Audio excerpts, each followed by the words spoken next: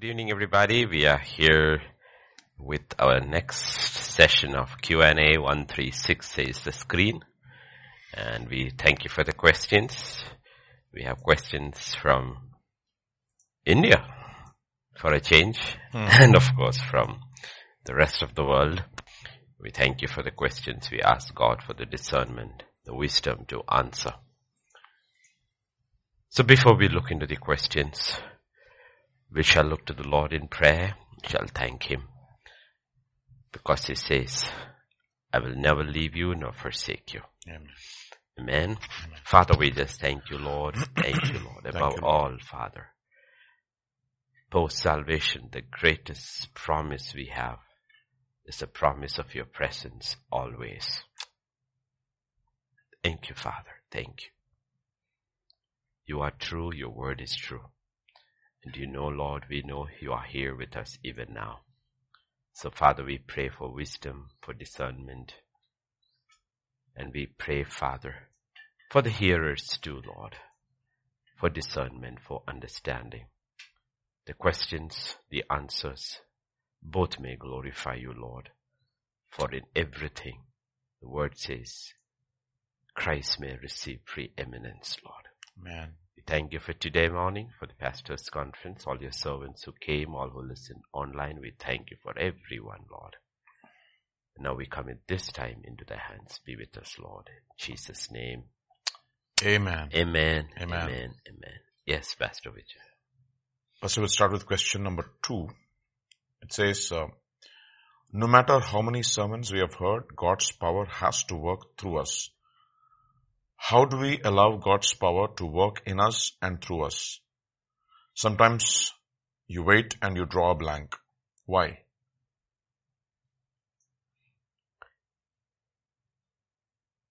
Two aspects over there. One, for the God's power to work in us, and the other through us. Okay. Now, when we use the term power, we are using power here too, like using a secular or a material example. We are using power, like electricity is power, money is power. And electricity, though the power is the same, it is used in so many different ways. We have lights burning here, we have the AC running over here, we have the fan going around here. So it works out in different ways. In the same way, money is power. But money can be used in so many various ways to buy so many different things. So in the same way, when you're talking about God's power, has to work through us.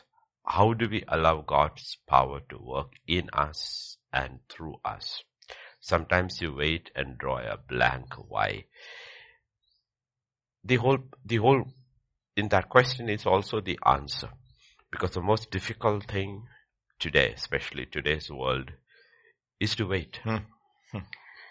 Is to wait, because we live in a world where everything is instant and everything has to be done fast. Everything has to be gratified now. And sometimes God's power is in waiting. His power is in waiting. We wait for the seasons. Okay, though the promises are there is a season of God. Though the promise was given when he was around 17 years old, but he had to wait 13 years. And the Bible says those who wait on the Lord, sometimes we need power just to wait. Wait. Because if we receive anything of God before God's time, we push it and receive. It is from God. It is of God. It is meant for us. But we receive it before time. It will do us more harm than good. More harm than good. It will do. Like Saul was king before time. That was not God's time. The people pushed and asked for a king. And God says, they are rejecting me. Give it to them. And the damage that man brought to Israel and subsequent generations it's incalculable. Yes. Yeah, incalculable actually, because they asked for something before time. Was God planning to give them a king? Yes. Ultimately, he was planning to give them. But the king he was planning was not ready. That was David. He was not ready. So they got something before time. Why? Because they were not willing to wait. They were not willing. At a national level or an individual level. Okay, these things come. So sometimes the power of God, one of the, like if I'm right, it is in the book of Hebrews 6, it says. Have patience, you may obtain the promise. Yeah. Hebrews 6, endurance. Verse 12. Okay. That you do not become sluggish, but imitate those who through faith and patience inherit the promises of God. Okay. That, of course, we talk about faith, but faith and patience goes together. Faith and patience go together. Some things in faith happens instantaneously.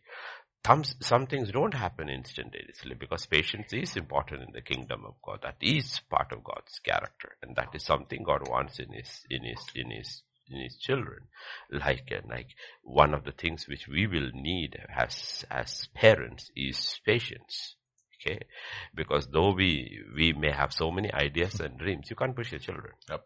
You can push your children. They have to grow. They have to grow in their own pace, and that's why there are seasons in a person's life. There is something called childhood. Then there is something called youth. And then something that you go into your 20s. Then something called in your 40s, your middle age. So these are seasons in life. And you cannot skip seasons. Unless there is something like an accident or something, people don't miss their seasons. But when you miss their seasons, you know what? That person does not grow normally. A child has to go through childhood, and there are certain things that are connected with childhood that child should never miss. Because if that child misses childhood and pushed into teenage or into that what she or he should know only then, okay, what you push them, what happens is they don't grow normally. Okay, so childhood is a time of not so much studies. Okay, get this clear, parents. Childhood is just a lot of play. Okay, the children sang in the streets. The Bible talks about streets. There is work. Childhood, our entire education system is wrong. First understand that. It was never God's education system. You're not supposed to sit in a classroom and sit and study from morning till evening. That was never until modern education came. Children learned from their parents. The father took the boys along, the mother took the girls along, and they learned from their parents. Even if it was a trade, that's how they learned. It was more practical than theory, and theory was there. But what the fathers passed on during the work was character. Not just how to do your job, but you need to also understand what kind of a person does this job. So there's a lot of patience involved in every stage. And actually through children, we have Raj here. Raj's baby is only a year old. You know what? Gracie doesn't need patience. Raj needs patience. And the only way Raj will learn patience is through Gracie. Because you cannot speed that child up. There is no way. But you know what? Suddenly it's only the babies come, it's only then you will realize you don't have patience. And you realize you need patience. And actually, we learn patience from them. Because you know there is nothing you can do about it. So the power of God is working in us and changing. But you see, there is electricity. But electricity is pointless unless we use it. How do we know there is electricity? Because we look up, the fans are going, you see the lights, the AC all working. So in the same way, what is the power for? The power is for first to change us.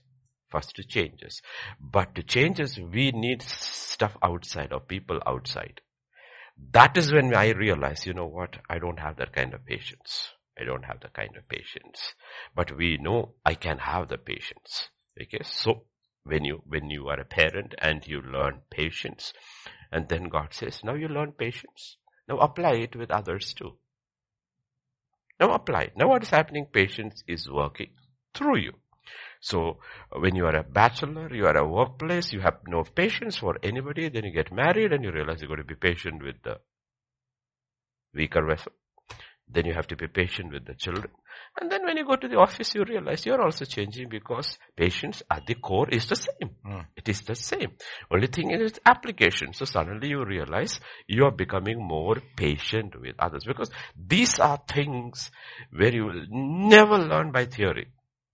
Character is never learned by theory. It is always learned by practical. Okay. John 3:16, God so loved the world and gave his only son. Okay. But you are not going to learn to love by theory. You memorize John 3:16, confess it, proclaim it, all good. But you're going to be loving only by giving. Only by giving. Yes. Okay. Only by giving. And that's how it happens. So God puts people in families. Then he puts families in churches. Okay. In the God's, and then we are in the society. Everywhere we learn. And the power of God has to work in us. And when the power of God works in us, it has to work through us. Okay. Basically, it is, let us say, go to Galatians 5, the fruit of the Spirit. Let us, we look at love. Okay. 22, Galatians 5:22. The fruit of the Spirit is love. Now, it is a fruit. It is not a gift. It is a gift. A gift can be manifested by an unloving man. Gift can be manifested by an unloving man. But fruit, you plant today, fruit doesn't come tomorrow. It takes time. There is growth involved in it. And ultimately, this is the power of God. The power of God has to be manifested in the fruit, not in the gift. Not in the gift. Okay. So you will see, let us use Pastor Vijay's favorite Ford. Federer has retired. We are waiting for Nadal to retire. Then Pastor Vijay will retire. Because sometimes some idols have to retire there when we, like Sachin retired from cricket. I retired from cricket. After that, no interest in cricket at all. Okay. So in the same way, you will see extremely talented people coming. But you also see when they miss a serve or something, they break their racket. Yeah. Okay. Now, are they talented? Yes. Do they have character? No. They don't have character. Okay. So you will see that's so you will see people like, they were greats. You will look like Sachin or Dravid or VVS Lakshman. You will never see them losing their calm or cool in Australia. Because Australia is where they sledge. Okay. They as if they are gone deaf. The eyes are all on the ball. You can call them names, you can do. Otherwise, there are others like Ganguly and then Niyanda, then Kohli and all who go to fight and all that. Okay. So some of these fans who go to fight have greater talent. Be much more talented, but what they don't have. And the same principle works in the kingdom of God too. So that is the power of God working in us. Because what is the power? Don't look at power in terms of the gift. That is the least of the power. Yep. The least. Even Saul prophesied. Saul prophesied. Okay. He's Saul among the prophets. He's Saul among the prophets. But we know how he ended. Gifts are the least of the power thing. Yes, there is power involved in, and because it is a gift, everybody wants it because you know you don't have to earn it. You don't have to work for it. You will get it. But the problem is, fruit doesn't work like that. Fruit doesn't work. So there is the power of God that is manifested in the fruit. But the power of God manifested in the gift, let me tell you, when eternity comes, nobody is taking it there. Prophecies all the gifts will cease because you don't need the gifts there, but you will need the fruit there. Your fruit is going to determine eternity for you. So that is where the power of God, we have to, sometimes we draw a blank. It's because God is teaching us to wait. Okay, because sometimes we confuse the power of God with the gift. Sometimes it's instantaneous, or with the fruit, where you will see nothing happens. Nothing instantaneous. Nothing happens. Okay, because it's building on faith. We're building on trusting God, waiting for God's time. That's what the Bible says. Those who wait on the Lord shall renew their strength.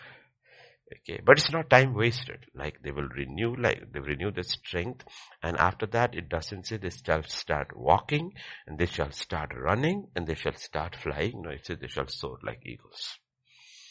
They soar your time is never lost when you wait on God. It's never, honestly, you're waiting for God. Time is never lost. It's never lost. We think as dumb time has lost. No, it is not lost. Because the way Joseph soared overnight, if he hadn't waited on God and allowed God's power to work in him,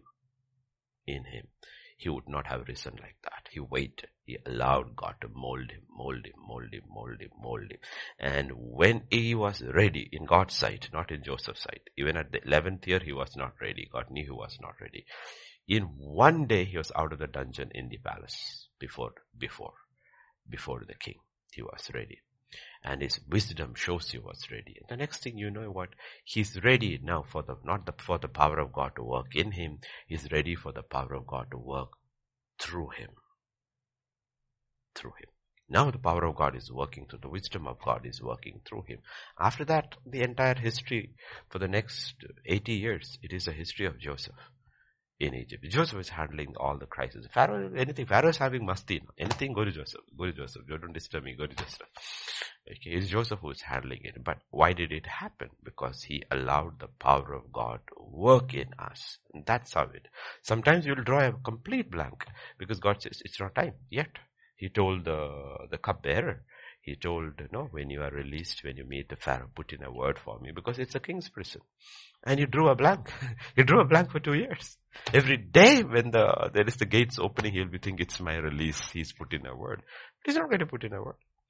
Because God caused him to forget. Because God's time hasn't come. So he's drawing a blank. But in the process, you know what? Because God has a plan for him. And God has a purpose for all of us.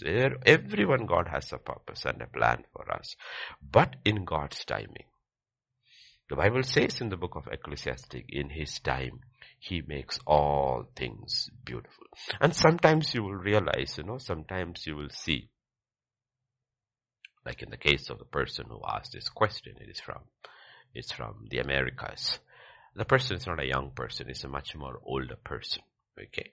So let me say, you get saved when you are, let us say, pretty old, not very young, pretty old.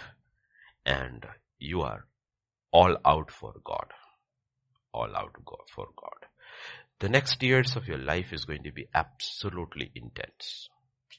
Simply because you don't have time on your side to build the fruit of the Holy Spirit. So God is going to put pressure on your life. So that you can work out. You can work out your salvation and not miss your reward. God sees your zeal. God sees you are real. God sees you are genuine. But everybody has to go through a process to get to their crown. Yeah. And for you, you lost time. Let us say you get saved. You get saved at 17, like Joseph. Awesome. Like Saul, young man. Like David, young man. Wow, you got time on your side. But on the other hand, you get saved at 80. Now, time is not your friend. Time is against you. Why? Because by the time you get saved at 80, you already have in your mind all the ways in which the system works, the world system works. That's the way you were brought up. Well, that's where your life, all that. You had ethical practices. All those things are there, but you did not have God. Now at 80, God suddenly appears in your life. And now you only have this much time left, 5 years, 6 years, whatever. But you don't have the time of a 17-year-old person. So you know what? Because you're very serious about God, it's going to be intense. It's going to be absolutely intense. It is not going to be easy. Aaron does not have time to mature. Aaron, if he has to be the high priest and finish well, he will have to mature so fast. He will have to run into the fire. Run into the middle of the plague and stop the plague. The question is, will you who made the idol when Moses was absent, will you change fast enough to run and stop the plague? And he does. So Aaron finishes well. It's not that Aaron finishes wrong. No, he runs. He runs when the plague is killing the people and wave after wave of people are dying. Moses cannot make intercession because he's not the priest. He's not the high priest. The high priest. The question is, does he have the character to do it? And he does. He takes his censer, gets it, and runs into the plague, and the plague stops. And he's up. He becomes a type of Christ Jesus who stands in the middle and stops death. On one side are the dead, on the other side are the living. Who is standing between the dead and the living? Aaron is standing in. So you realize he changed. He didn't change when he was 20 or 30 or 40 or 50 or 60. He changed after 83. Because when Moses met him in the wilderness, he was 83 years old. So he didn't have much time to change, but he changed. So that's what God is talking about. Sometimes he will draw a blank because yes, God says. Learn patience, learn to wait, learn how the Spirit works, because we are we are rattled by time only because we are caught in time. Time, yes. But God is not. God, like when Gracie throws a tantrum, Raj is not bothered.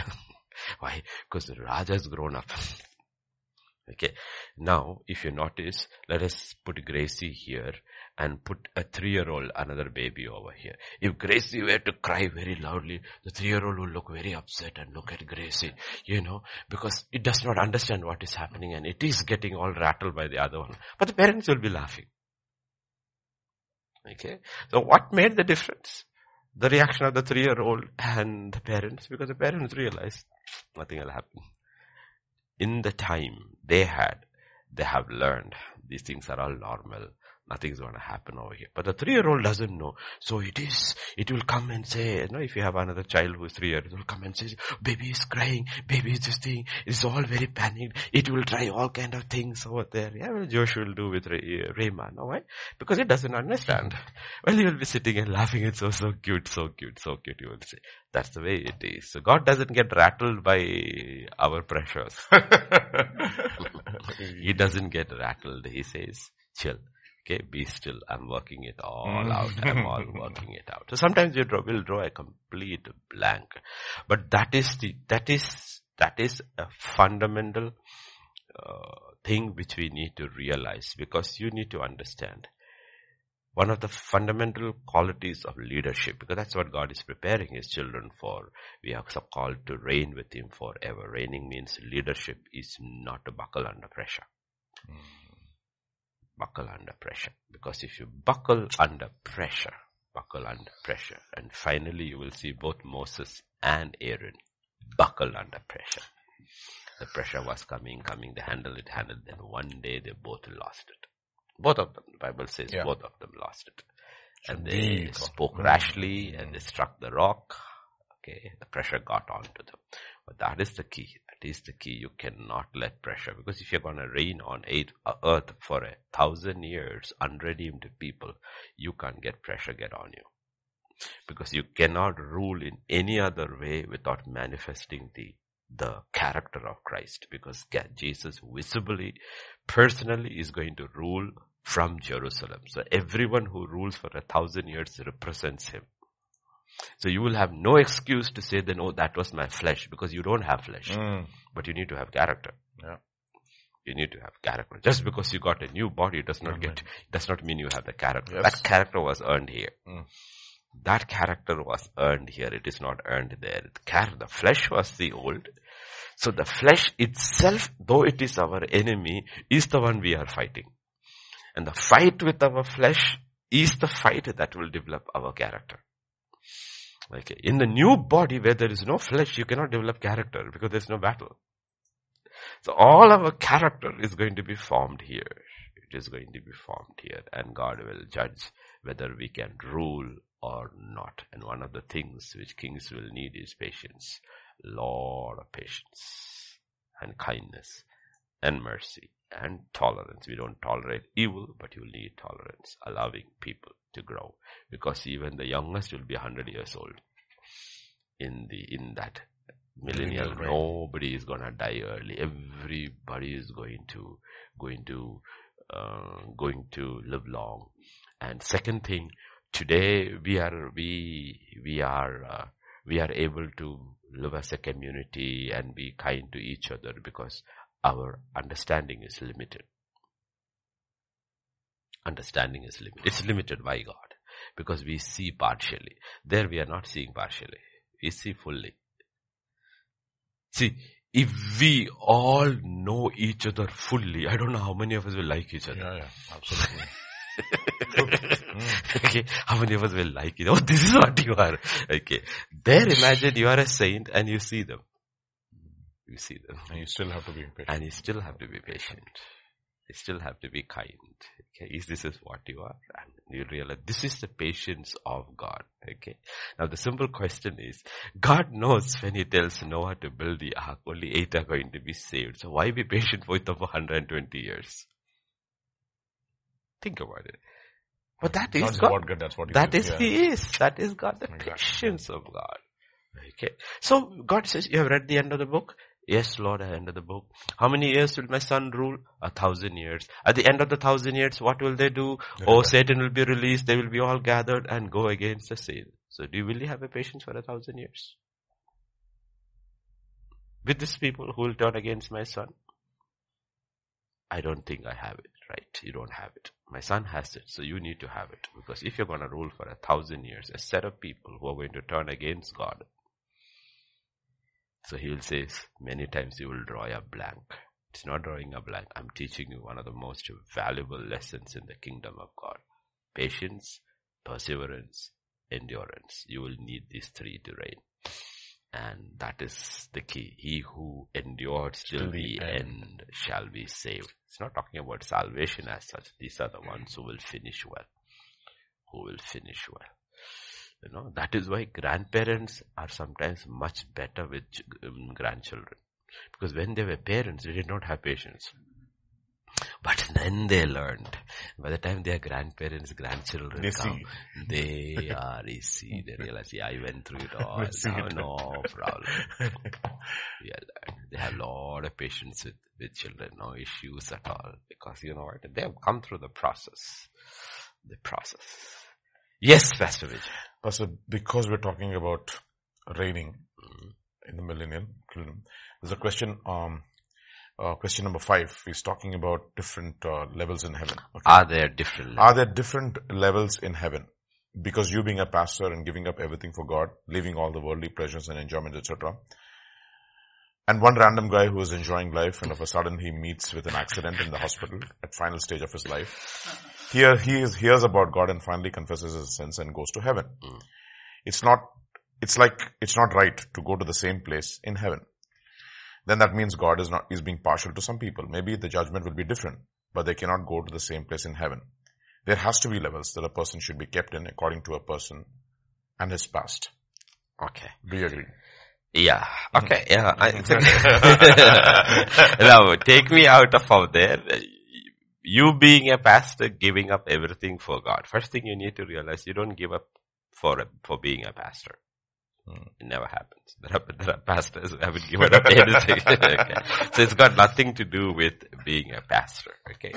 It is for, it's not giving up everything. It's giving up what God tells you to give up. Okay.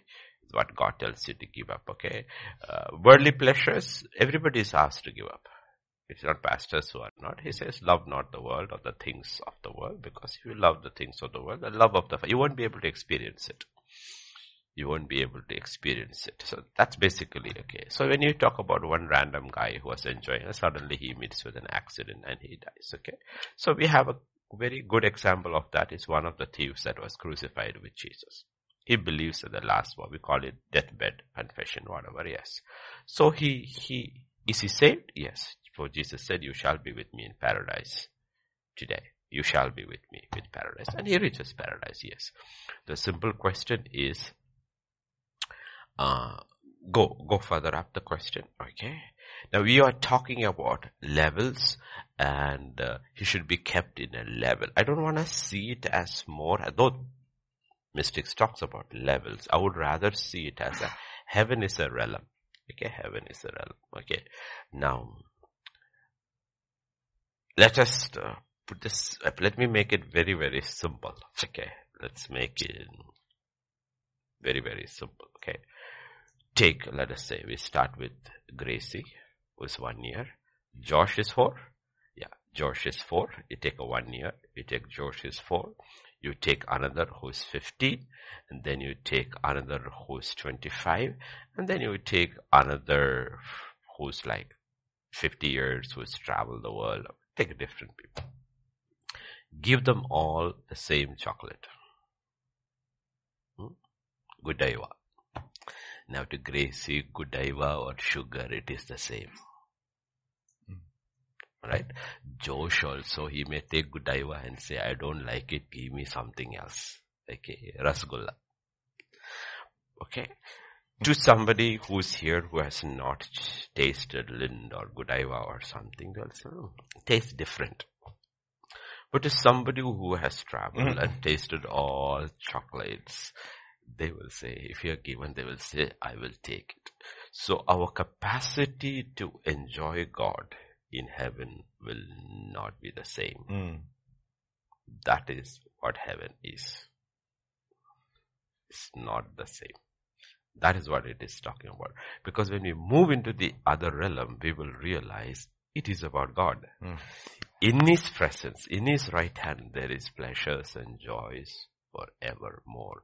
It will differ according to how we have known God here. God here.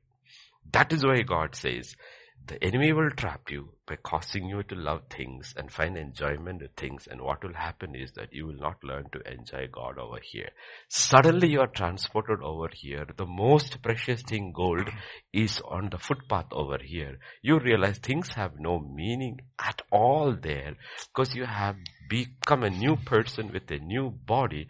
And what is actually enjoyment is to understand God and allow God to work through you, because that if you if you actually read about what life in heaven would be like, you get these pictures of the millennium realm, and from there you can get some pictures of what heaven is going to be like, and you will realize, you know what, most people will not have the capacity to enjoy God, and it will be a loss. A terrible loss. Terrible loss. Okay. And that's what it's talking about. It's just not about levels. It is not about levels. It is about enjoying God.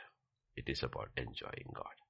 Okay. Now, let us take a simple Telugu boy who goes for Telugu movies where it is dishum, and put him to watch Schindler's List. He will be so restless. Why did you bring me for this? No, because he doesn't enjoy it at all. Okay. Now we talk about, I mean, that's part of culture, but actually it is irrelevant in this in eternity. It is relevant. Like, people who drink wine. Okay.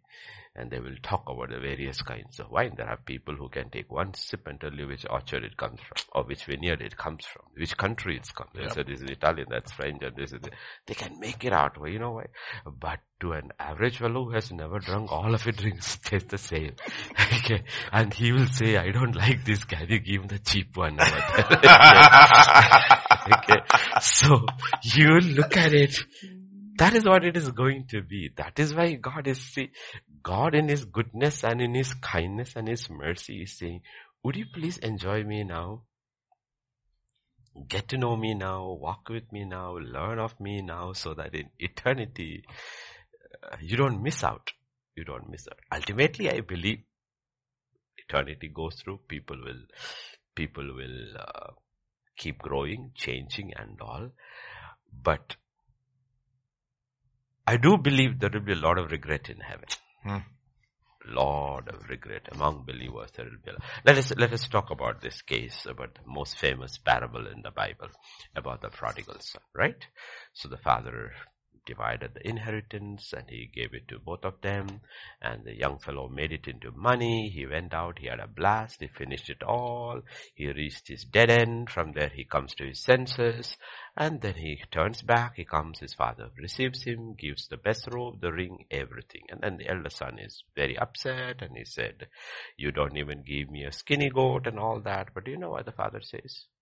All that I have is yours. You remember that line? All that I have is yours. Your brother blew it away. Let's give him, love him as a son, as a brother. Let him live with us. But he's blown his inheritance away. You didn't get that. You didn't blow your inheritance away. A lot of people, the Bible makes it very clear in Corinthians 3, will reach in heaven having blown their inheritance away. That's why God is talking about run the race in such a way to win it. Overcomers. But the world blinds it and people will say, it doesn't matter. Even if I just enter, it is okay. Let me have a good time here. God says, this good time is for how many years? And who teaches it best? The fellow who had a good time, called Solomon. Read his 12th chapter and you will realize the regret the regret, everything is vanity, everything tastes empty.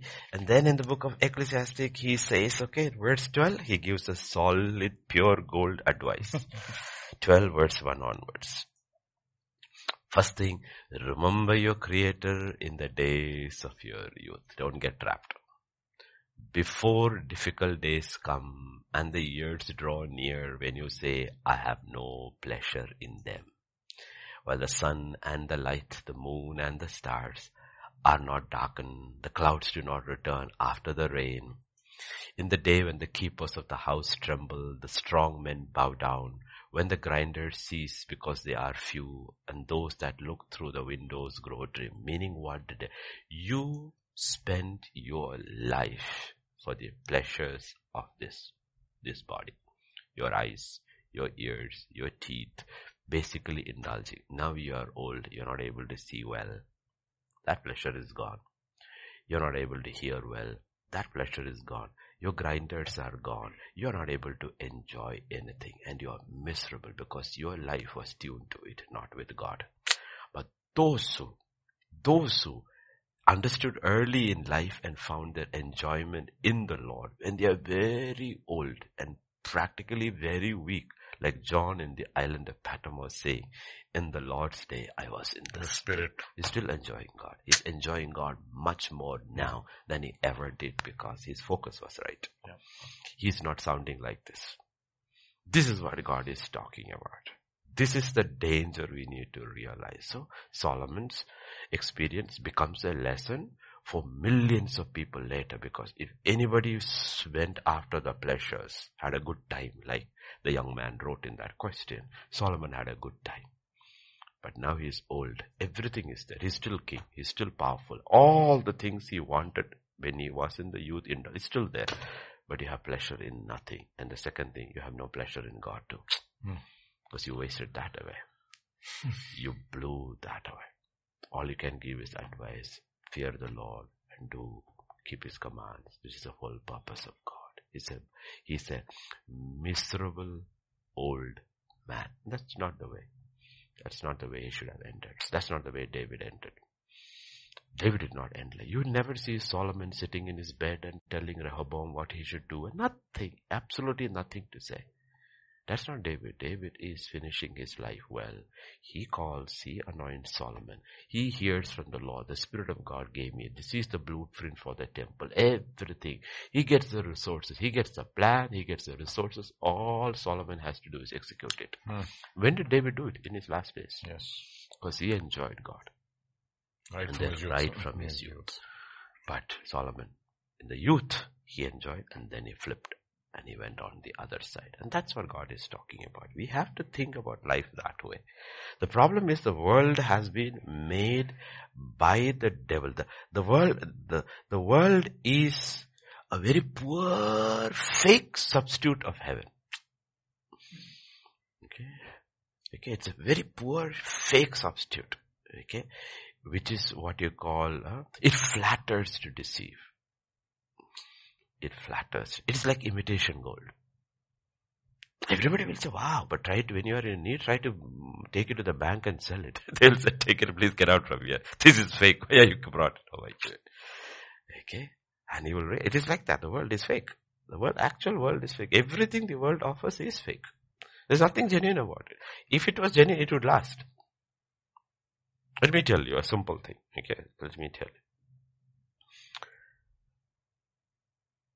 Let us say you have your child's birthday party. Okay. Let us say food was great, everything was great. How long will you remember it? The food? What do you remember? The enjoyment. The people. The people that we have. The enjoyment with the people. That's what you remember. That you remember. You can remember, first birthday I remember. I can still remember. Noella, first birthday. The chair is still there in my mother's room. She puts her feet on it. I still remember. When it was unwrapped, she wanted to come and sit it. And wherever we went, the chair followed. My chair. Second birthday. Third, you can remember. What do you remember? You don't remember even what you served the first birthday or second. You don't remember what you served. What the body enjoyed, you did not remember. But what the soul enjoyed, the people, that is what you enjoy. Okay. And that's what the Bible is talking about. Be very careful. The world is a setup. The world is a setup. That's what the Bible says in 1 John and chapter 2 and verse 17 very clearly says, the world and its desires or the lusts, the world is passing away and the lust of it. It's passing away. But he who does the will of God abides forever. Okay? It's passing away. And the devil, once, he will trap you into it. He will trap you into it. Okay, that is why when we looked on last Sunday, one of the fundamental things of every day is found in Hebrews 4, is to labor to enter into his rest. Rest, in the kingdom of God, rest comes first, then only work. Your work comes from first, you will never rest. You never enjoy your work also. Yep. But if rest comes first, you have entered into God's rest. Then the work, you find pleasure in your work. Because you suddenly realize, one, you can work. Second, it's God who's working. Three, the most thing, you are not responsible for the results. Now all of you work in the IT, you are responsible for your result. That is why there is tension, right? There is tension. But in the work, when God does, you're not responsible for the results. You are only responsible for how you execute it. Paul plans, Apollos waters. Increase is in God's hands. Increase is in God. And the world has been formulated by the devil in such a way you are responsible. And it's a responsibility no man can handle. That's why there is no pleasure. You don't have consistent days. Some days you're good because the work went out well. Some days you're down because the work did not work. But when God does it, there is no issues. No issues. Because you're not responsible for the result. You're only responsible for being faithful. That's all you can do. At the end of the day, the question is, were you faithful? Were you faithful? Were you faithful? That's the only thing. Were you faithful, Lord? You told me to do this, Lord. Did I do it the way you wanted? You can't bring the results. The results are not in your hands. Results are. And you never even know how the results work. Because the results may not be even in your time. It may be the results may be seen in another generation. You may not even know how it will happen. You may minister for 30 years and at the end of the day you don't see anything. You'll say, at the end of the day I had only 3 converts, real genuine converts. And you die. The next generation you will see these 3 converts change a nation. Okay. But in your time you saw nothing. But those generations, like if you look at really with physical human eyes, Jesus finishes a failure. Paul finishes a failure. You read the Bible, Jesus finishes a failure. If you look at history, here is a man naked, died on the cross, everybody rejected him. The result is afterwards. He changes the world upside down. When Paul dies, he dies rejected by his church. All of Asia has rejected me. Nobody is visiting me. 1 or 2 people visit and find him. He is executed. It looks that he is finished. But before he is finished, he has written a few letters, which are called the epistles. The church is built on those letters. For 2,000 years, church is built. So people would look at this man lying in prison and say, what a waste of a talented preacher. But that was the most profitable time in his life because the letters are written from the prison. So we will not see when we are living what we are doing. We have to leave it to God. Leave it to God. Okay? Most of his letters are prison letters. These are letters written from the prison. But if you were a very powerful church planter, apostle, gifts and miracles and preaching, you will see this is what a waste of such a blessed life. He's simply lying in prison. Lord, release him, that he may have a fruitful ministry. And he's not getting released. He says, you don't understand my ways. My ways are higher than your ways. My thoughts are greater than your thoughts. He said, you know what? He's having a fruitful ministry. But what, Lord? He's just writing letters, which are taken around and being read. And when it is being read, I believe half of the people don't even understand what is being read. Because to understand Paul's letter, you need to have a copy and you have to sit with that and meditate on it. But this is for the years to come, generations to come. One day it will be canonized and it will be said God spoke. So you don't see stuff now. And this is where we need to be very, very careful about. So when God says, do not love the world or the things in the world, because what will happen? It will steal something from you. The love. Because two loves cannot exist in the same time. Cannot. You cannot exist. It's not possible. Two loves can, because by nature they are different. You cannot love God and the world at the same time. Cannot. So God says, don't love it. If you love it, you will miss the love of the Father. You miss the love of the Father. The problem is when you reach over there, the entire atmosphere is saturated by the love of the Father and you realize, I'm not able to enjoy it. You're like the person who was given Godiva and you threw it away and went for the local Rasgulla. Okay. What is Rasgulla? It is a sugar. Why? Because you spoiled your tongue with Rasgulla, with sugar. Now you can only enjoy sugar. You cannot enjoy anything else. That's what God is talking about. Okay. So there is, the Bible says, the Bible talks about it. Okay. It is not going to be the same. It cannot be the same. Then it wouldn't be fair. Like God is a righteous God. He's a just God. He who overcomes inherits all. And we need to work on that term. What is? That's why God uses so many different kinds of illustrations in the Bible.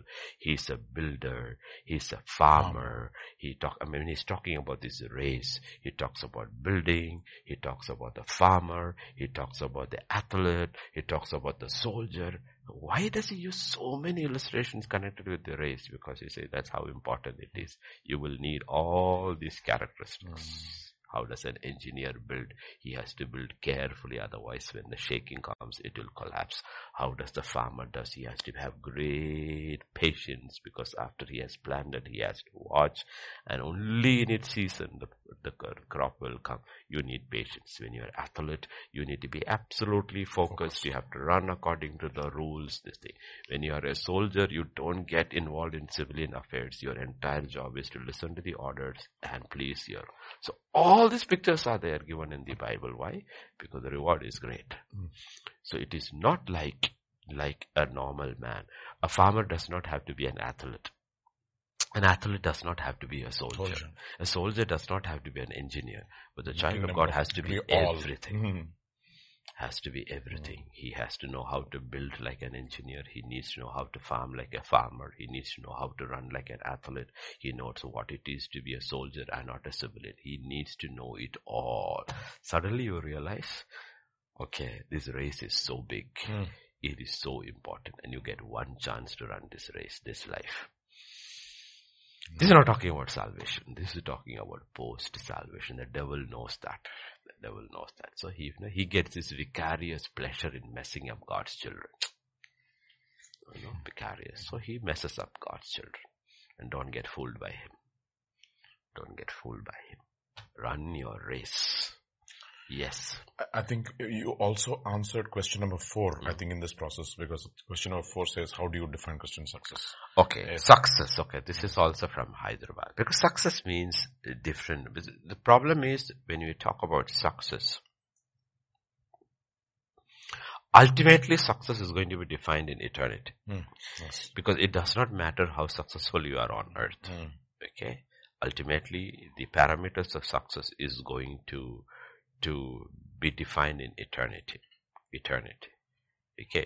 Now the problem with in the world is in the world is we confuse success with talent. Yeah. Talent. Okay. Have you noticed that post that era, the Dravid, Sachin, that era, we don't find cricketers who last. That's it. It's over. Okay, we don't find cricketers who last. No, we don't. How many cricketers do we know who after that who have played till 38, 39 and consistently? We don't find anybody left. What is the problem? The problem is we're confusing talent with character. Okay. Successful people who have worked on their talent and yet worked on their character. Okay, worked. Both. They have to work on both. Okay, otherwise your team will, you will be dropped out of the team if you lose your touch. Okay, lose your touch. So you have to work on both, and that's what the Bible is saying. The righteous are like those who are planted. Even in their old age, they produce fruit. They produce fruit. Okay, that is what success is. That is what success is. Okay, and you need to know also what you are. The opening batsman, if you're using in terms of a sport of cricket, the opening batsmen need to know what their job is. What is their job? To take the shine off. That is their job. That is their job.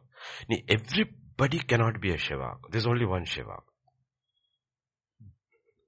Don't try to be a Sehwag. Okay.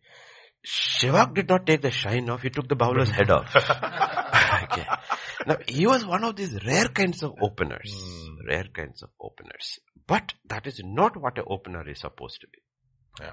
In a test match, they probably in a few years, test match will also be taken out because there will be nobody left to watch test match. Because people they cannot be tested anymore. Neither the players nor the audience. Because they cannot be tested. I mean, it's a 5-day match. Who has the caliber to play for 5 days or to watch it for 5 days? Nobody has it anymore. So soon test match will go. Okay. From T20 we will end up in T10, T5. Okay. All kinds of crazy things because we don't have, you see, the way sport is changing. Sport is changing. Itself is a sign of the times. Okay. Like in India, the biggest game is cricket. Okay, the biggest game is cricket.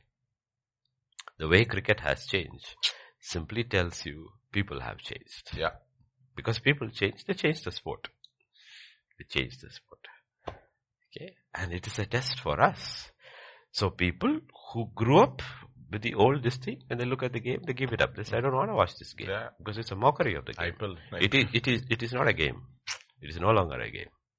They're fooling with us. We don't watch this game. Okay, it is just commerce. It is entertainment. And it's not even entertainment. Okay, because entertainment is where there was a battle of character. Yeah, okay, there's a battle of character. Okay, now how many of today's generation would be able to watch the first day of a test cricket where at the end the score was like 100 without loss? Wow. At the end of the day. Under the fierce attack, that guy plodded and plodded and plodded and plodded and plodded and plodded. How many can battle? Very few can battle, but that is the test of his character. Can you hang in over there? Can you hang in over there? Can you hang in over there? Handle it. Wait, that is your job. Handle it. Just stay there. 1 down, 2 down, the real fellows will come. But you need to give them a start. Take the shine off. But that's not how game is given. They just swing the bat at anything. Okay, that's how our children play. So you need to realize life also has been given. Nobody has understood today, like when you go to work. Everybody works today. And today the employer also is only looking for output. Just get it somehow before the deadline. That's all he cares. But that was not what work was meant to be. Work was the place where your character was formed. Every place God has given us places. He has given us one, the home. The other place, the church. The third place is the workplace. These 3 places defined how you became a person. And you will realize that's where you became a person. Your character was defined in those places. It was not basically the work you did. Let me ask you this question. When we read about Joseph in Potiphar's house or in the prison, do we really know what was the work he did? No, we don't know what the work he did. But we know the man he became. We don't know. But today that's not he's in IT, he's this thing. Nobody knows the man who is working there. We are defined by the work we do. But Joseph is defined by the man he became. That is success. That is success. That is where we have forgotten. That is what we have forgotten. Yeah, that is what we have forgotten. And that is where we need to realize. Okay. So what happens is when the Pharaoh has a crisis, and the crisis is what is remembered is there was a Hebrew boy. There was a Hebrew boy. And I had a crisis in the prison. And it was the Hebrew boy who helped me. Basically that's coming. He had a gift, but he has no compassion. And he's so caught up in himself. Poor me. I never did anything in my father's house and I was sold by my brothers. I never did anything in Potiphar's house and I was falsely accused. Poor me, woe unto me, and he's sitting there depressed and discouraged. His gift would have been hidden. That's not who he is. On that day he looks at two people and sees the tension in their faces. And he says, why are you upset? He's not working. Please remember, he's not working. He's not working. He's doing something more than his work. His character is being displayed. That is a kind, compassionate man who has learned to see others suffer and wants to comfort them. That is the key. It's not that he interpreted the dream. That's not the key. If he had been focused in his own misery, he would not even have interpreted the dream because he would not have seen somebody's misery. So he became a man. He became a vessel over there. Vessel over there. This is the key. In Potiphar's house, the key is that he is given an opportunity as a young man to indulge in his fancy. And he says, no, I won't do it.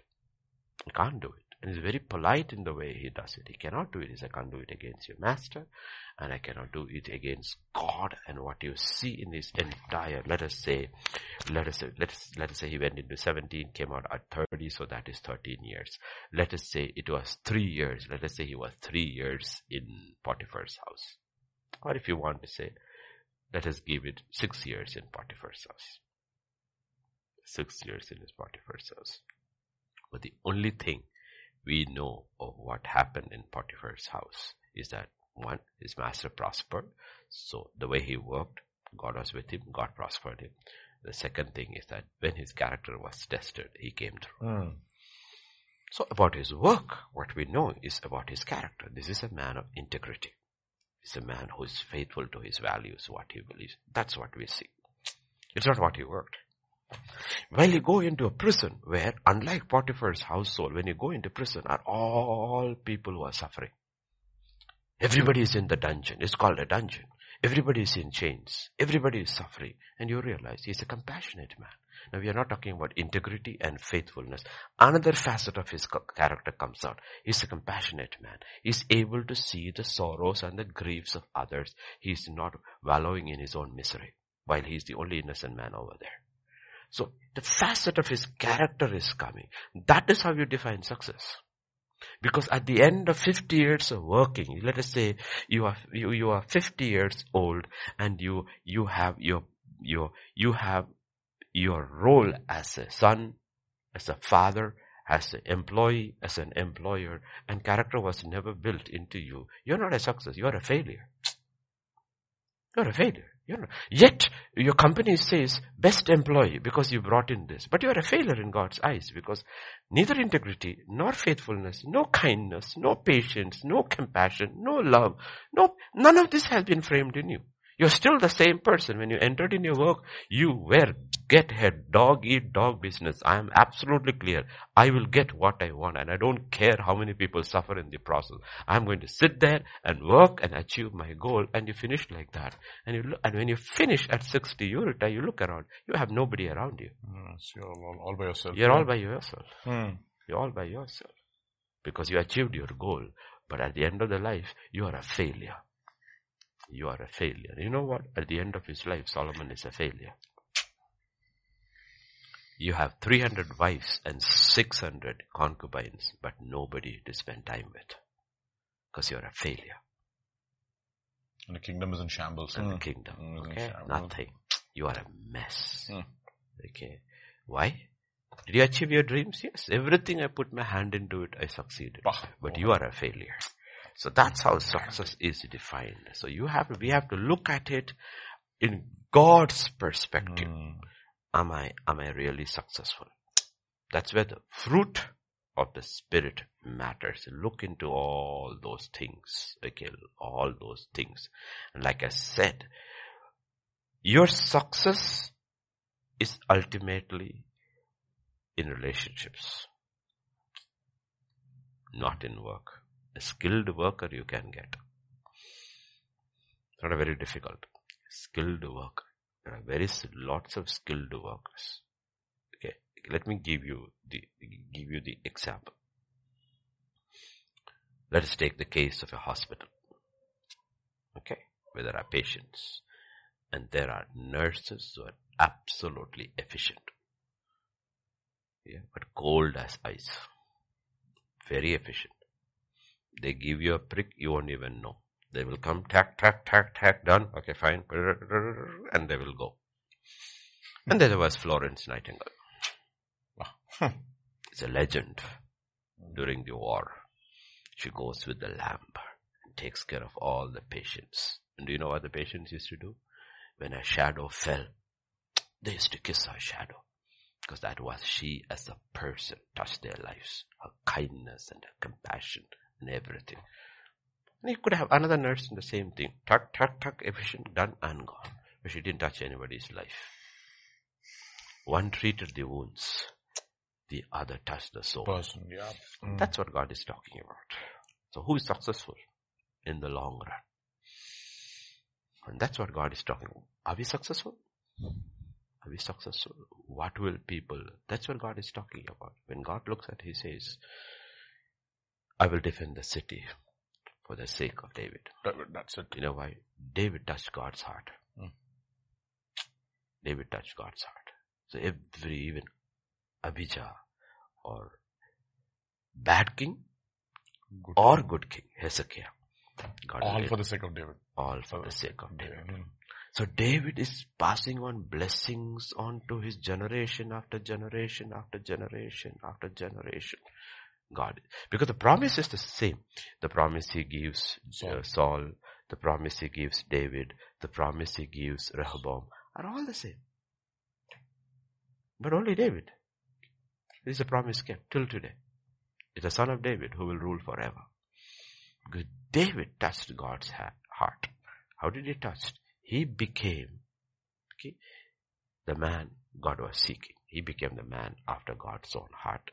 And God made him according to His heart. He said, this is what I wanted a man to be like. Okay, and that is success. Otherwise we haven't succeeded. We have accomplished our goals, but we were a failure. And some people did not accomplish many of their worldly goals, but they are a success. They are a success. Okay, that's what God is talking about. So how does a Christian define success? Success is defined completely. What did you become at the end of your life? What have you become? Did you become what God? That's what the Bible says. All whom He predestined, who saved, He wants to conform them in the image of His Son.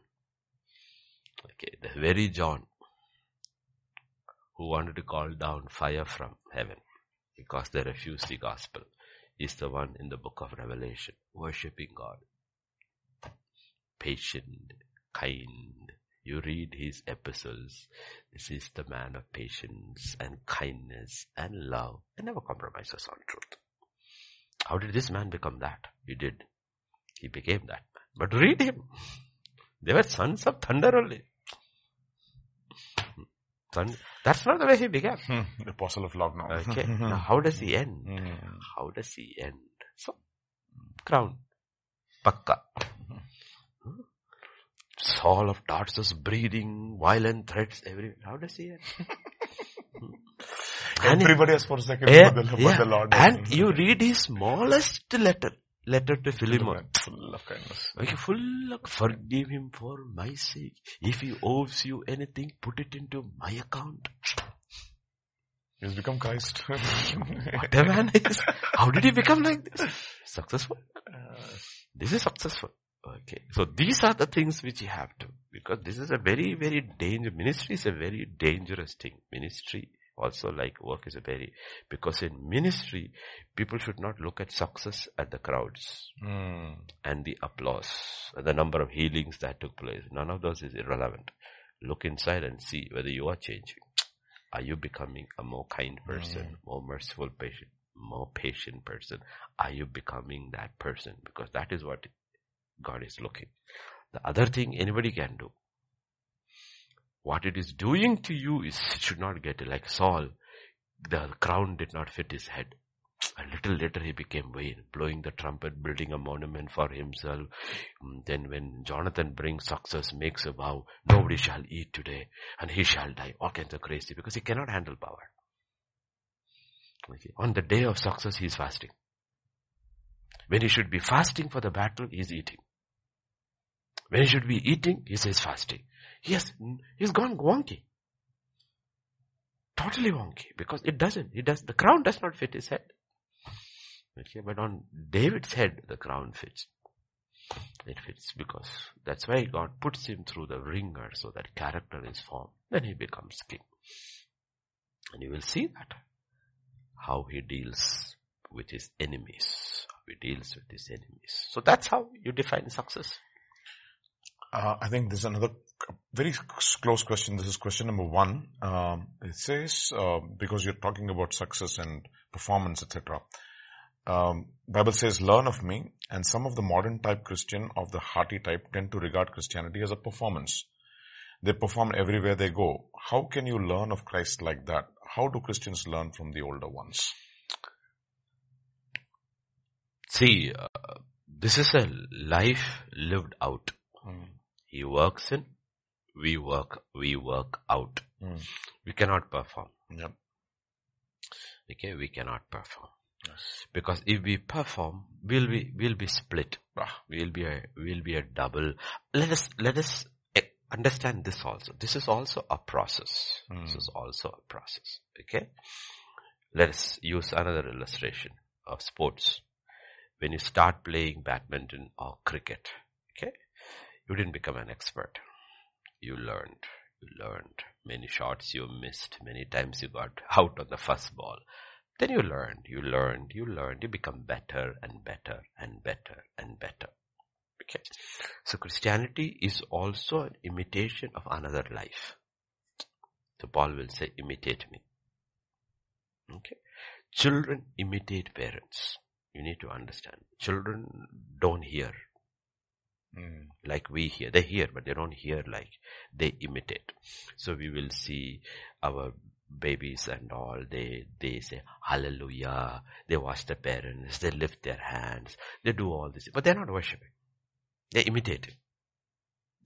They're all imitators. The good, the bad, the ugly, they imitate it all. That's why parents have to be very, very careful before their children, because they will imitate everything. They will repeat words without understanding its meaning. Okay, remember the little boy, the parents called the pastor for dinner, and they asked the little boy to say grace. So the boy said, Father, Almighty God, we thank you for the food that is being served before us. Thank you for daddy, mommy, and the old goat who has come for dinner. Because that's how they used to refer the pastor in their house. He didn't know what it meant. He just repeated what they used to say. Shock. Okay. So this is what we need to understand. Okay. So that is why the Bible says we imitate. Okay. So there's so much, what you call weight put on or burden God puts on older believers. Yes. Older believers. Okay, he says he expects, because you know what? Younger ones are looking at the older ones. And the older ones have to learn to become consistent over time. The things of God comes through practice. Okay? You see, the most important thing in the Word of God is what? Love. Now you turn to the letter to Titus. Titus chapter 2 verse 3 and verse 4. Or 3 and 4. Okay. 3 and 4. Okay. The older man. Okay. Older men be sober, reverent, temperate, sound in faith, in love, in patience. So, the older men, first thing, be sober. Be reverent. Be temperate. Be sound in faith, in love, in patience. And going down. Older women, likewise. Okay, likewise in all these things, that they be reverent in behavior, not slanderers. Be reverent in behavior, not slanderers, not given to too much wine, teachers of good things. Look at verse 4. That they admonish the young men. Admonish here means to teach, okay? To love their husbands and to love their children. Meaning, we all need to learn to love. We think we all love. No. That is a fall. That is why they fell in love. That is not learning. That is a fall. We don't know how to love. We don't know how to love. Okay, we don't know how to love. And that's why Paul will write to the church in Corinthians when he talks about love. The Bible says, love is kind and suffers long. So younger women who are newly married should go to older women who have gone through this process and learned it. It says, I am going through this. I'm married. I thought he was like that, but he's not like that. And what do the older men say? Be kind. Be patient. Be patient. Love is kind. Love is kind. And you have to learn. Because you're all changing. You have to learn to suffer. So older men have to teach the younger one. Older women have to teach. Because we all think we know how to love. Love their husbands and to love their children. Okay? What happens is young parents don't know how to love their children. Because their emotions get in. Because they look at my baby, so cute. So what happens when the baby is behaving wrongly, they don't discipline. Because they think by not disciplining, they are loving them. See, older ones have to tell them, by not disciplining, you are not loving them. To love them is to discipline them. Because God disciplines whom He loves. But let me teach you how you discipline. One, don't discipline in anger. Don't discipline in anger. Discipline in love. Because if you discipline in anger, the child will get the wrong message. Discipline in love. Two, let your discipline be consistent. It should not be according to your moods. Otherwise, the child will not get the lesson. He will get the wrong lesson that when daddy is happy, I can do this, no problem. When daddy is upset, be very careful. Don't do it. So it's getting the wrong lesson that certain things can be done under certain circumstances. He's not getting the lesson that certain things cannot be done under any circumstances. Yeah. So that is where older people have to teach the younger ones how to love their children, how to love their spouses. Okay, older women have to teach, because older women have come through that process, and you will realize, you know what? That is how a man is. Get the romantic ideas all about and come to real life. This is real life. This is what a man is. A man is not like us. The Bible tells, men need to live with their wives with understanding. So older men has to tell, the younger men are suddenly frustrated. I don't know. She's gone into a shell. She doesn't talk at all. I don't know how to get her out of that shell. Just chill. She will come. Give it her time. 2 days later, she will come out of her shell. Don't say anything. Just leave it alone. Just be kind. They are like that. But she was not like that when I was courting. Yes. That's because you are courting. Now you are married. Okay. So older men will teach younger men how to handle women. Because at the core, everybody is the same. A woman is a woman, a man is a man. We may be different from Telangana, from Kerala, from America. At the core, everybody is the same. Okay, everybody. Okay, this is Adam and Eve. Okay, you are young, the blood is ancient. The DNA is ancient. It is flowing, shaped in iniquity, born in, it is the same. So, it has to be taught. What is the most important of these three things? Faith, hope and charity. The greatest is love. And God says you have to be taught how to love. You don't know what love is. You're taught what love is. You have to be taught. Do these things because love does a lot of things. Love does not do a lot of things. That's why Corinthians 13 is the chapter in the entire universe, in the world. What is written under the heavens? What is love is Corinthians 13. It is given out there. So it has to be taught. This is not theory. This is practical because these things have to be learned. These things have to be learned. That's what the Bible is talking about. So when you go to that question back again, we have to learn these things. How does Christians learn from older ones? Now, let me tell you about that word older. Some people, when they celebrate their 15th wedding anniversary, it is not 50, it is 1. They just live the same life 50 times over. In that 50 years, they haven't changed, they haven't learned anything, they're still fighting like before. Because of other circumstances, they are staying together, that is the only thing. So older does not mean mature. You just grew old, you never grew up. There's a famous play of King Lear, and Barclay, I think, is the one who will say what King Lear is, that King Lear just grew old, he never grew up. He never grew up. Okay. Now growing up and growing old are not the same. Everybody will grow old, but everybody won't grow up. Wow. In the kingdom of God, you have to grow up. You have to grow up. If you don't grow up, God will not entrust anything into your hands. Because when He's entrusting souls. He doesn't entrust souls because you are old. Doesn't entrust because you are old. He entrusts souls into your hands because you have grown up. Grown up. Okay. That's what the Bible is. If you look at King Saul, he never grew up. He just grew old. And as he grew old, because he grew up, he became worse and worse and worse and worse and worse. That is the nature of the flesh. If you do not put it to death, if you indulge in the flesh, as you grow older, it gets worse and worse and worse and worse and worse. After some time, he has no compunction to kill all the priests and their families and their children, priests of the living God.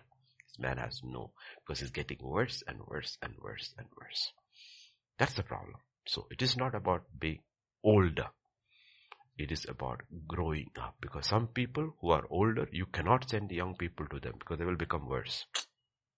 They will become worse. They will learn from the worst things which they did not have, and they will sanction it thinking that if an older person can do it, I can also do it. So it is not the older person. It is the mature person. So that is what the Bible is talking about. That's why in that portion, when we talked about the older person, the instructions are first given to the older person, not to the younger person. Go back to Titus 2. It's first verse 2. It's the older person. What is it said to the older person? Okay, older man. First thing, be sober. If the older man, every older man is called to teach the young man, but the older man is drunk half the time. What can he teach? He's also teaching. What is he teaching? Drunkenness is okay. So the first thing, older women, you be likewise. What? Be sober. Be reverent. What is he telling the older woman? Be reverent. You must be somebody who treats your husband with reverence. Then only you can teach the young women to teach their husbands with reverence. But if you are irreverent, what will you teach the younger ones? So that's what he's talking about. Being sober, being reverent. You are temperate. Temperate is the term which is used about self-control. Indulgence, yeah. Okay. Now let me tell you how important that word is. Go to 1 Corinthians chapter 7. 1 Corinthians chapter 7.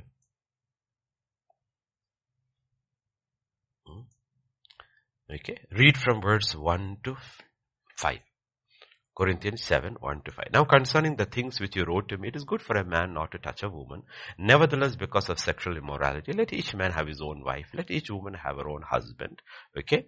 Let the husband render to his wife the affection due her, and likewise also the wife to her husband. The wife does not have authority over her own body, and the husband does not. And likewise the husband does not have authority over his own body, and the wife does not. In verse 5, do not deprive each other except with consent for a time, that you may give yourself to fasting and prayer and come together again, so Satan does not tempt you because of your lack of self-control. Now, take the sex part out.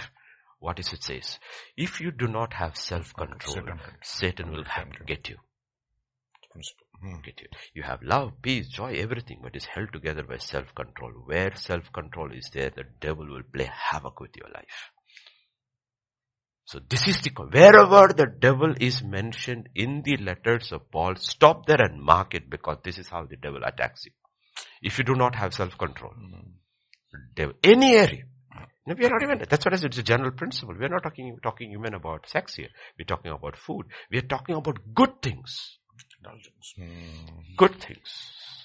Okay. That is why. Because children are born with just senses of the flesh. Pleasure oriented they are. That is why the thumb goes in. Why are they sucking their thumb? They are not sucking the thumb for milk. But because they were drinking the milk, the upper palate felt that sensation, it was pleasurable. Now the milk has gone, the bottle has taken away, they put their thumb in and they want that sensation to continue. So they are pleasure oriented.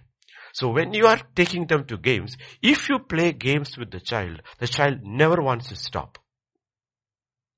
You have to tell the child very clearly as they grow up, 30 minutes, 40 minutes, and that's it. What are you teaching? Self-control. You have to teach, or we have to learn self-control in everything. Because the problem is, if you don't, per se, the thing the child is doing or the man is doing in itself may not be bad at all. It may be good, but because you are now doing it for pleasure, you shirk your duties in other things. And you are bound by duty. And the call of duty is above everything else. Yes. Everything else. And these are things which you have to be very, very careful about. Look, I like reading. I can read for days together if I want. But if I keep reading and reading my Bible for days together, my family will suffer. My family will suffer. I was not called to read. I was called to take care of my family. And if my reading does not help my family, my reading is in waste. Now why I'm reading? Because I am indulging in my pleasure. I get so much. My wife is miserable. My children are miserable. Everybody is miserable. But I'm reading my Bible. Leave me alone. I am fasting and praying for 7 days. Did God ask you? No, I love praying. But is your praying actually helping you or somebody else? No. Be very careful. These are all virtues, but a virtue itself can be a trap. Can be a trap. We have to be very, very careful. That is why the Bible, that's important. I remember the day when God opened my eyes to verse 5 and he said, I'm not talking to you about sex, I'm talking to you about this. Satan will tempt everyone who does not know how to control himself in everything. That's what the Bible says. Paul will say in another chapter, he says to be temperate in all things. He doesn't say bad things, good things. All things we need to be temperate. Because for a good man, he'll be destroyed by the good things, not by the bad things. He knows bad anyway. He will reject the bad and says no. But he will say yes to the good. And the good will destroy him. Because the only hindrance to the excellent is the good. You have to be very careful about these things because you need to remember in eternity when you stand before God, I still remember the testimony of the world's largest church pastor called David Yonggi-cho. He died, I think, he died last year. David Yonggi-cho, the Korean church, so the largest. He had 50,000 deacons, so forget his church, how huge his church was. But he was praying, he was fasting, he was doing all, then God was not answering him at all. Nothing was happening. Then one day he asked God, Lord, why are you not answering? He says, because your wife is miserable. He says, go home. He said, go home. Go spend time with your young wife. She's waiting for you. You go her, because if she is miserable, I am not going to answer your prayers. And her misery is genuine. You have neglected her. He said, go home. And he says that was the turning point of his ministry. And people don't understand these things. These things are important things. That's where self-control comes. Self-control has to be there in bad things. Definitely. Not bad things, self-control. Avoid it. Good things we have to be very, very careful. Moderation. Everything in moderation. Be temperate in all these things. And the Bible says, you know what? The devil knows. He knows all of us. He's got his entire database on us. Better than us. After God, the one who knows us best is the devil. He knows us. And he knows every area we do not have self-control. He knows every area. And that's where he will come. And that's where we have to be led by the Spirit and be sensitive to the Spirit. The good things when God says, stop, stop. With my children, it is difficult because some days we'll decide, okay, we are going to watch a movie. I watch a movie, okay, and we watch a movie, and I look at, okay, we'll watch the rest tomorrow. Oh, Daddy, bedtime. Oh, Daddy, please, can you watch now? No. It's a VCR. The cassette is there. It is not going to run away. Tomorrow morning, when we have time, we'll watch the rest. But what is your bedtime? It's your bedtime. You know what? You were trying to teach them how to control.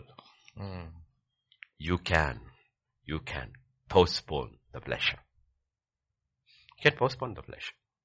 So one of the first things as parents we didn't learn, but we have to teach our children from our mistakes is self-control. There are certain pleasures which has to be postponed, which should not be indulged now because this is not the time.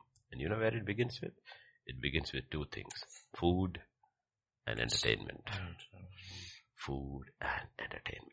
Be very careful about these things, food and entertainment. Because that's how they were created. They were created with senses. That's all they have. And they have no self-control. So who has God given? He has given them two parents who will control them. The problem is, if parents don't have self-control, the children will grow up without self-control. So what do? We make life easy for ourselves, and in the process, we destroy them. So you look at a modern day home. What do we do to make the child eat fast? Show them the video. Not just the video part. We change the food. We move the food from healthy to unhealthy. Unhealthy is all got to do with taste. Healthy does not usually have much taste. But in the process, we have destroyed their taste buds for a lifetime. And they fall ill when they are young. Why is young people so ill now? So much illness. You know what? They have grown up on unhealthy diet.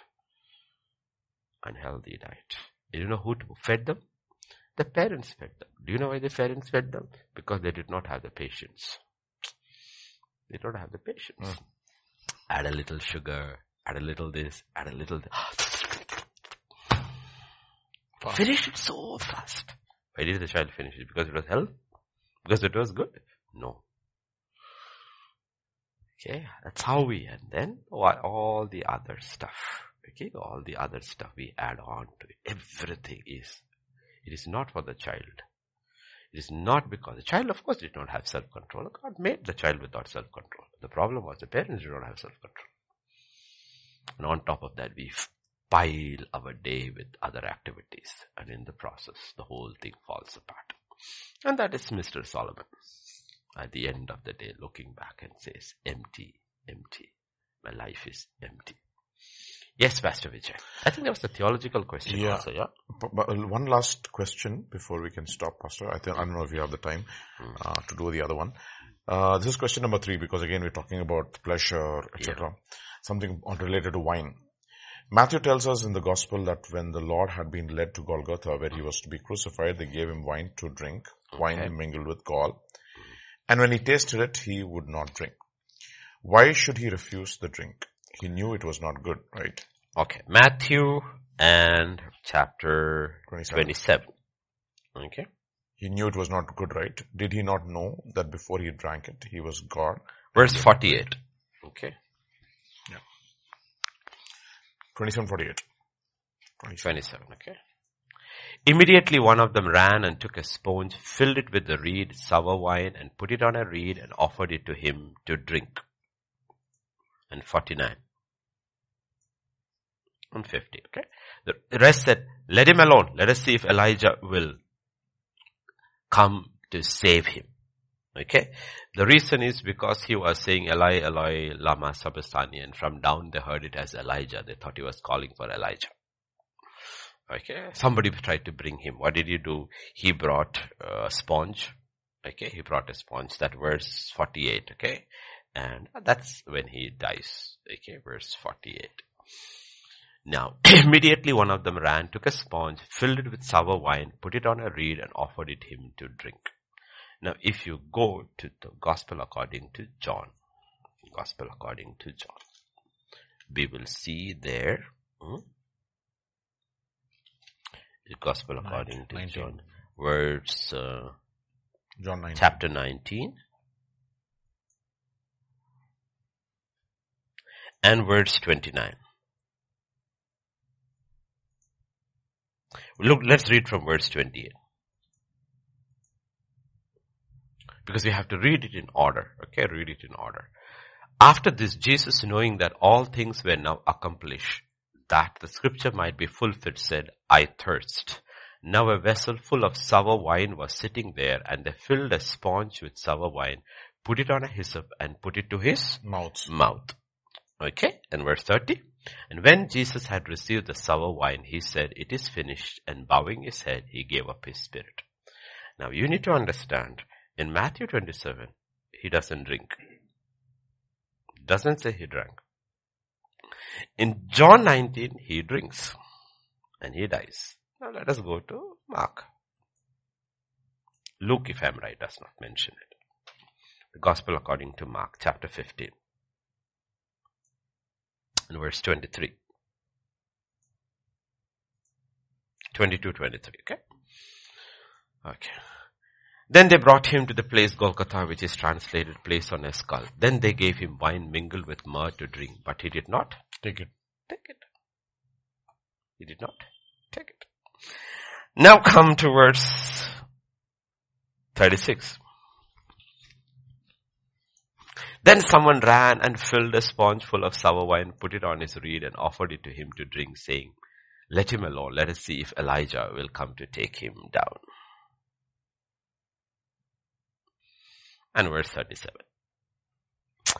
And Jesus cried with a loud voice and breathed his last. So the thing is that we need to realize he was offered wine twice.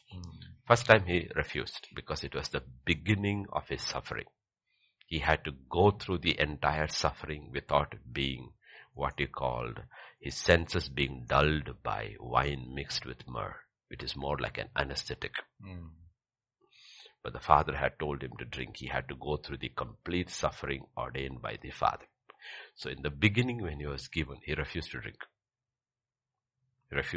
Go back to Mark 23.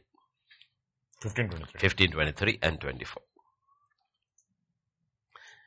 Okay. Then they gave him wine mingled with what? Myrrh to drink, but he did not take it. That would have made him numb. And then they crucified him. He would not have felt that pain so much. But he said, no. I don't want any anesthesia. You can cut me open. Straight away surgery without anesthesia because that's my Father's will.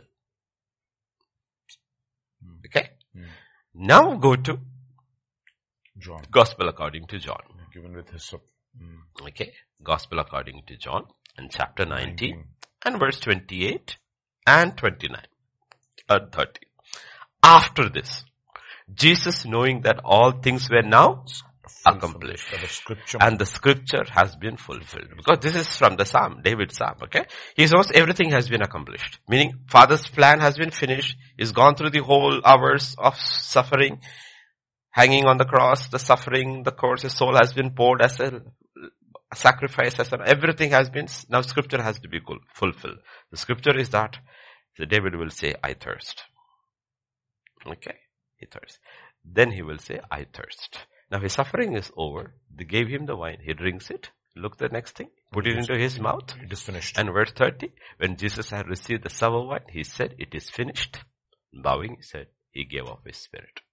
So even when it comes to drinking the wine, he's very careful to fulfill absolute self-control. Even there, no. This is my Father's will, and it has to be done in a particular way. Not just doing the will of God in God's way. It has to be done in a particular way. If I take wine and myrrh in the beginning, then I don't feel the pain. But that's not what the Father said. This is the way I have to go through so that I share in the pain of humanity. So humanity will know that I shared in the pain, the consequences of sin, because he has become sin for us. But at the end, when it is all over, he said, it is finished. And then for scripture to be fulfilled, they bring it. He takes it, bows his head, and he dies. That's how it works out. So even there you will see that was a man. Even on the cross. Even on the cross. He was so conscious about fulfilling the will of God. He's absolutely conscious on the will of fulfilling not just the will of God, in the ways of God. Because, how has God? The ways of God, the will of God is also in the Bible. The ways of God also we discover in the Bible. God does things in certain ways, and there is sometimes a consistency about it, that how it did. You will see that, and it has to be there. That's what Moses understands, the will of God. It is to take the people from here to here, but he doesn't know how. He says, I know, but my ways are Egyptian. Yes. And I know your people cannot be led in the ways of Egyptian ways. No. It has to be done so there is something which we do with our spiritual life alone, which has to be done God's. But when you go into the secular realm, it is different. Be careful. Don't be foolish in these things. About the secular realm, Jesus said something. He said, be wise as a serpent. Wise as a serpent. But be gentle as a dove. Be wise as a serpent. Don't be wild like them. Be wise as a serpent. I'll tell you what it exactly means. Do you see the world prospering? The people in the world prosper? Do you know what it is? The wisdom of the serpent. He says, be smart. Learn from them.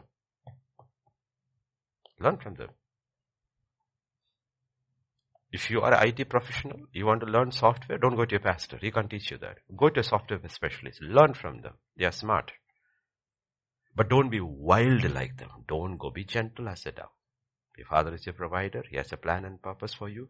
But a lot of people in the kingdom of God who work in the secular realm are not wise like the serpent.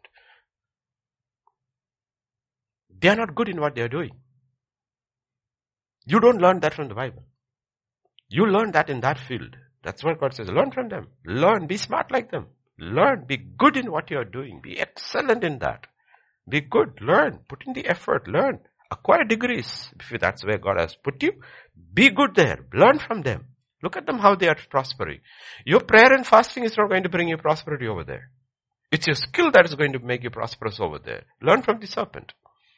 When you stand before your employer, he doesn't want to know whether you fast and pray. He wants to know whether you have the skills which he needs. He says, learn from the serpent. Be wise as a serpent. But don't be like them. Career, dog eat dog, trample everybody down to reach the top. No. Be gentle as a dove. Your gentleness should be known, that you are not that way. They will know. You're excellently qualified in what you are doing because you have worked hard to acquire those skills.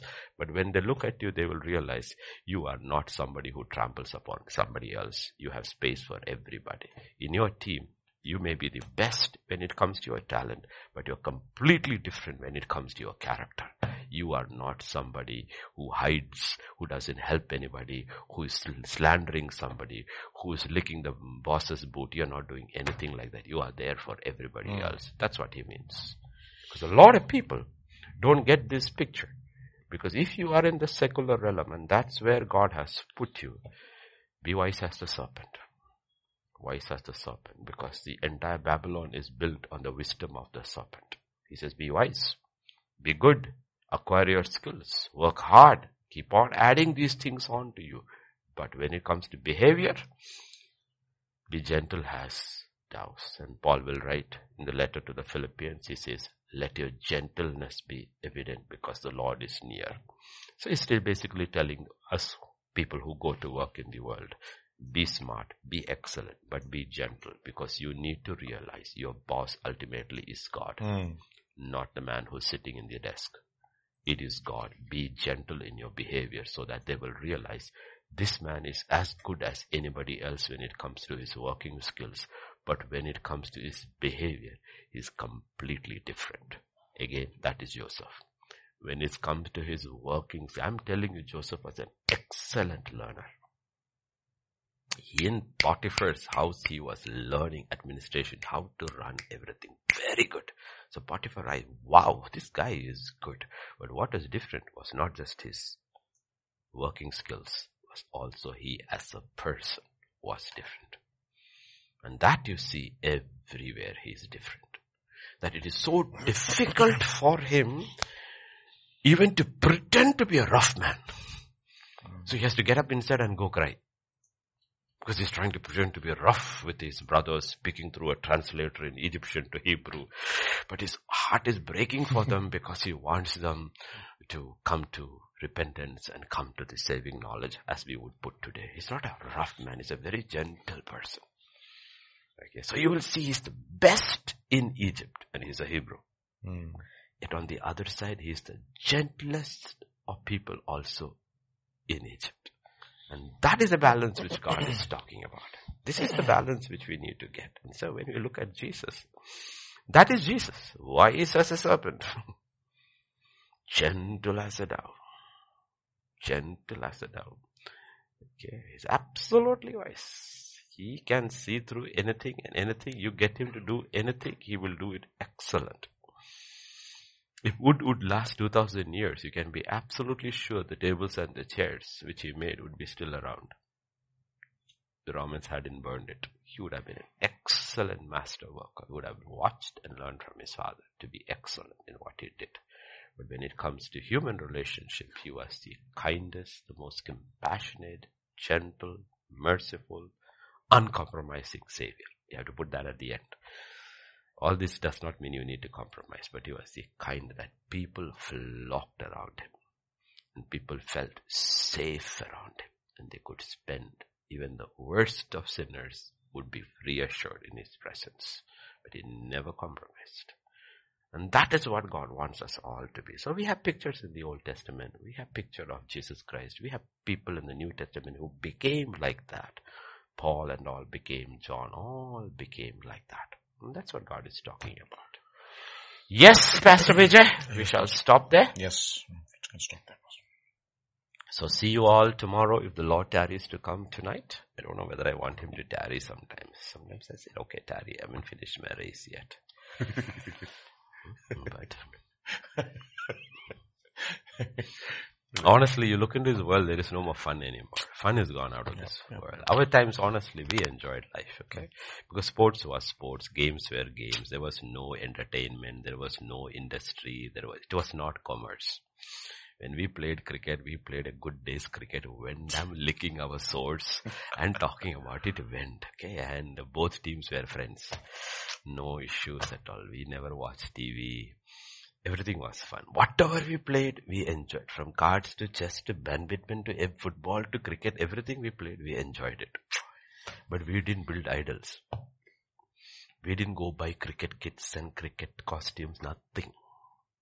Everything is merchandise. Everything we made it our, including the cricket ball, we made it with our hands.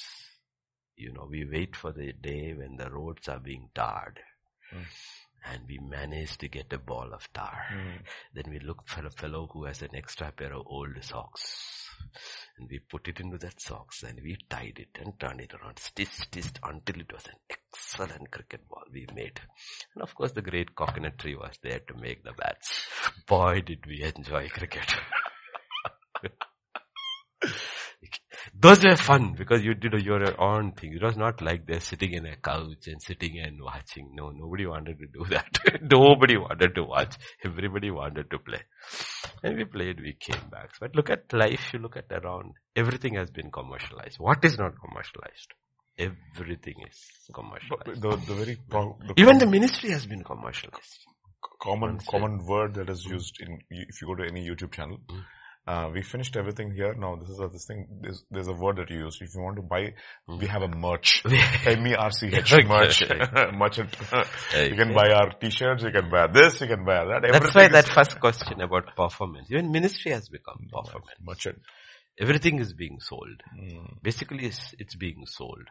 There seems to be no struggle to find genuine people anywhere.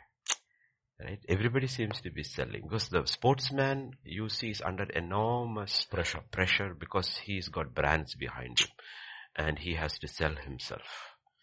He's not just playing a game. He's not playing. He's under pressure to sell a product. He's not playing for India. He's playing for Pepsi because Pepsi owns him.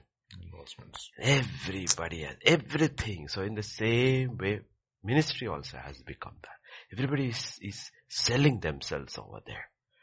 Okay. And when you meet somebody genuine around there and you feel, okay, genuine around, I will say, okay, this seems to be, your need seems to be different from the rest. But that's what God called us to be. Be genuine. Be different.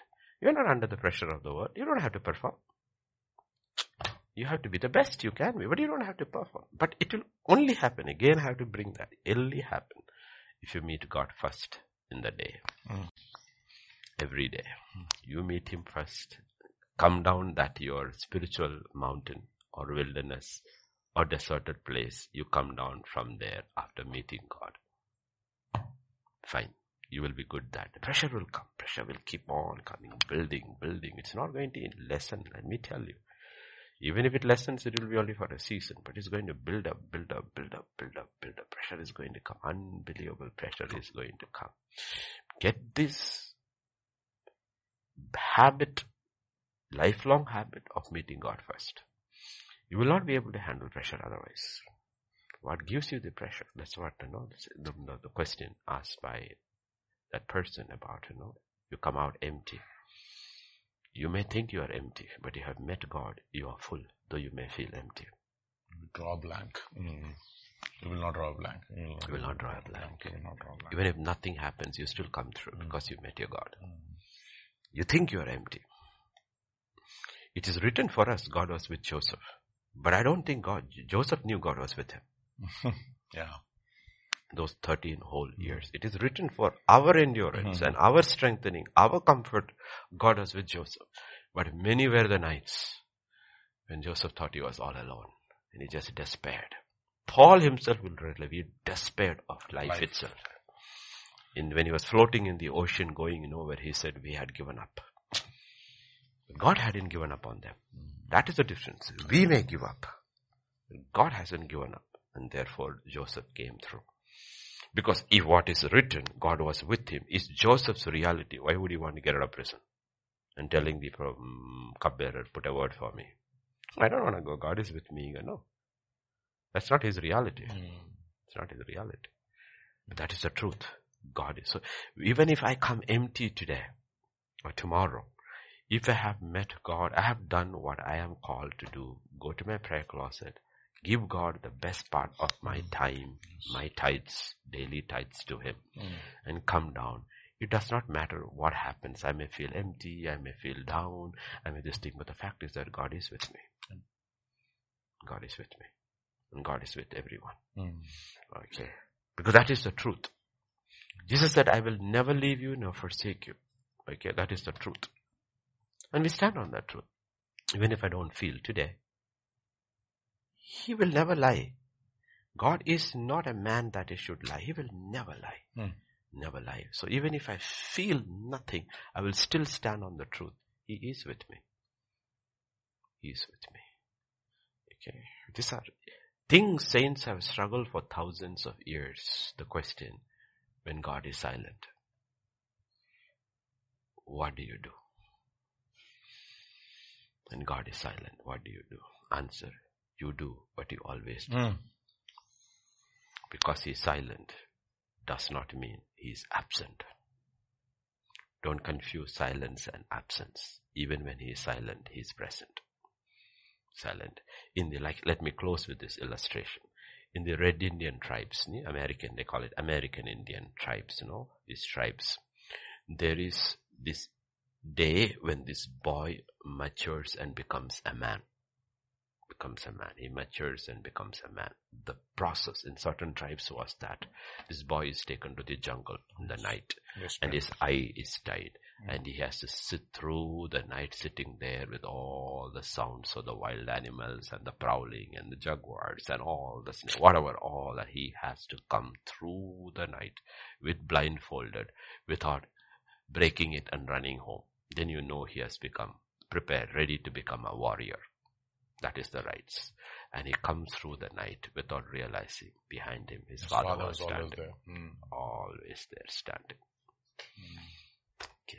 That's what we need to realize. We may think we are going through life blindfolded, not knowing where we are going. But our Father is behind us all the way. He may be silent, but he's never absent. never ever absent.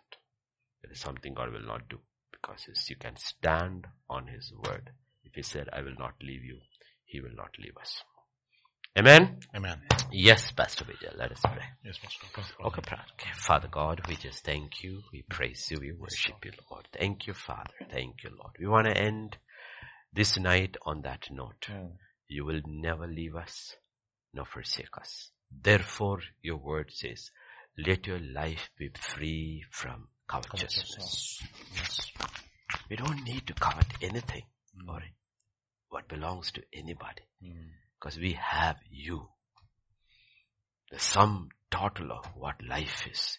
You are our life, and you will never leave us nor forsake us. Thank you, Father. All of us can go home safely, have our dinner, go to sleep, and sleep without fear, without worry, without anxiety, knowing you are there right with us. Yes. For the God of Israel neither sleeps nor slumbers. He watches over His people. Thank you, Father. Come into your church here on this part of the globe as we enter into the night or finishing the night, and the other side, a new day breaking. Everywhere, Lord, you are the same God watching over your people. Thank you, Father. Thank you, Lord, that your eyes are upon us. The eyes of God is upon the sparrow. How much more they are upon His own children. We just want to thank you, Father. Just say once again, we love you, Father. We love you. Thank you, Lord. In Jesus' name we pray. Amen. Amen. Amen.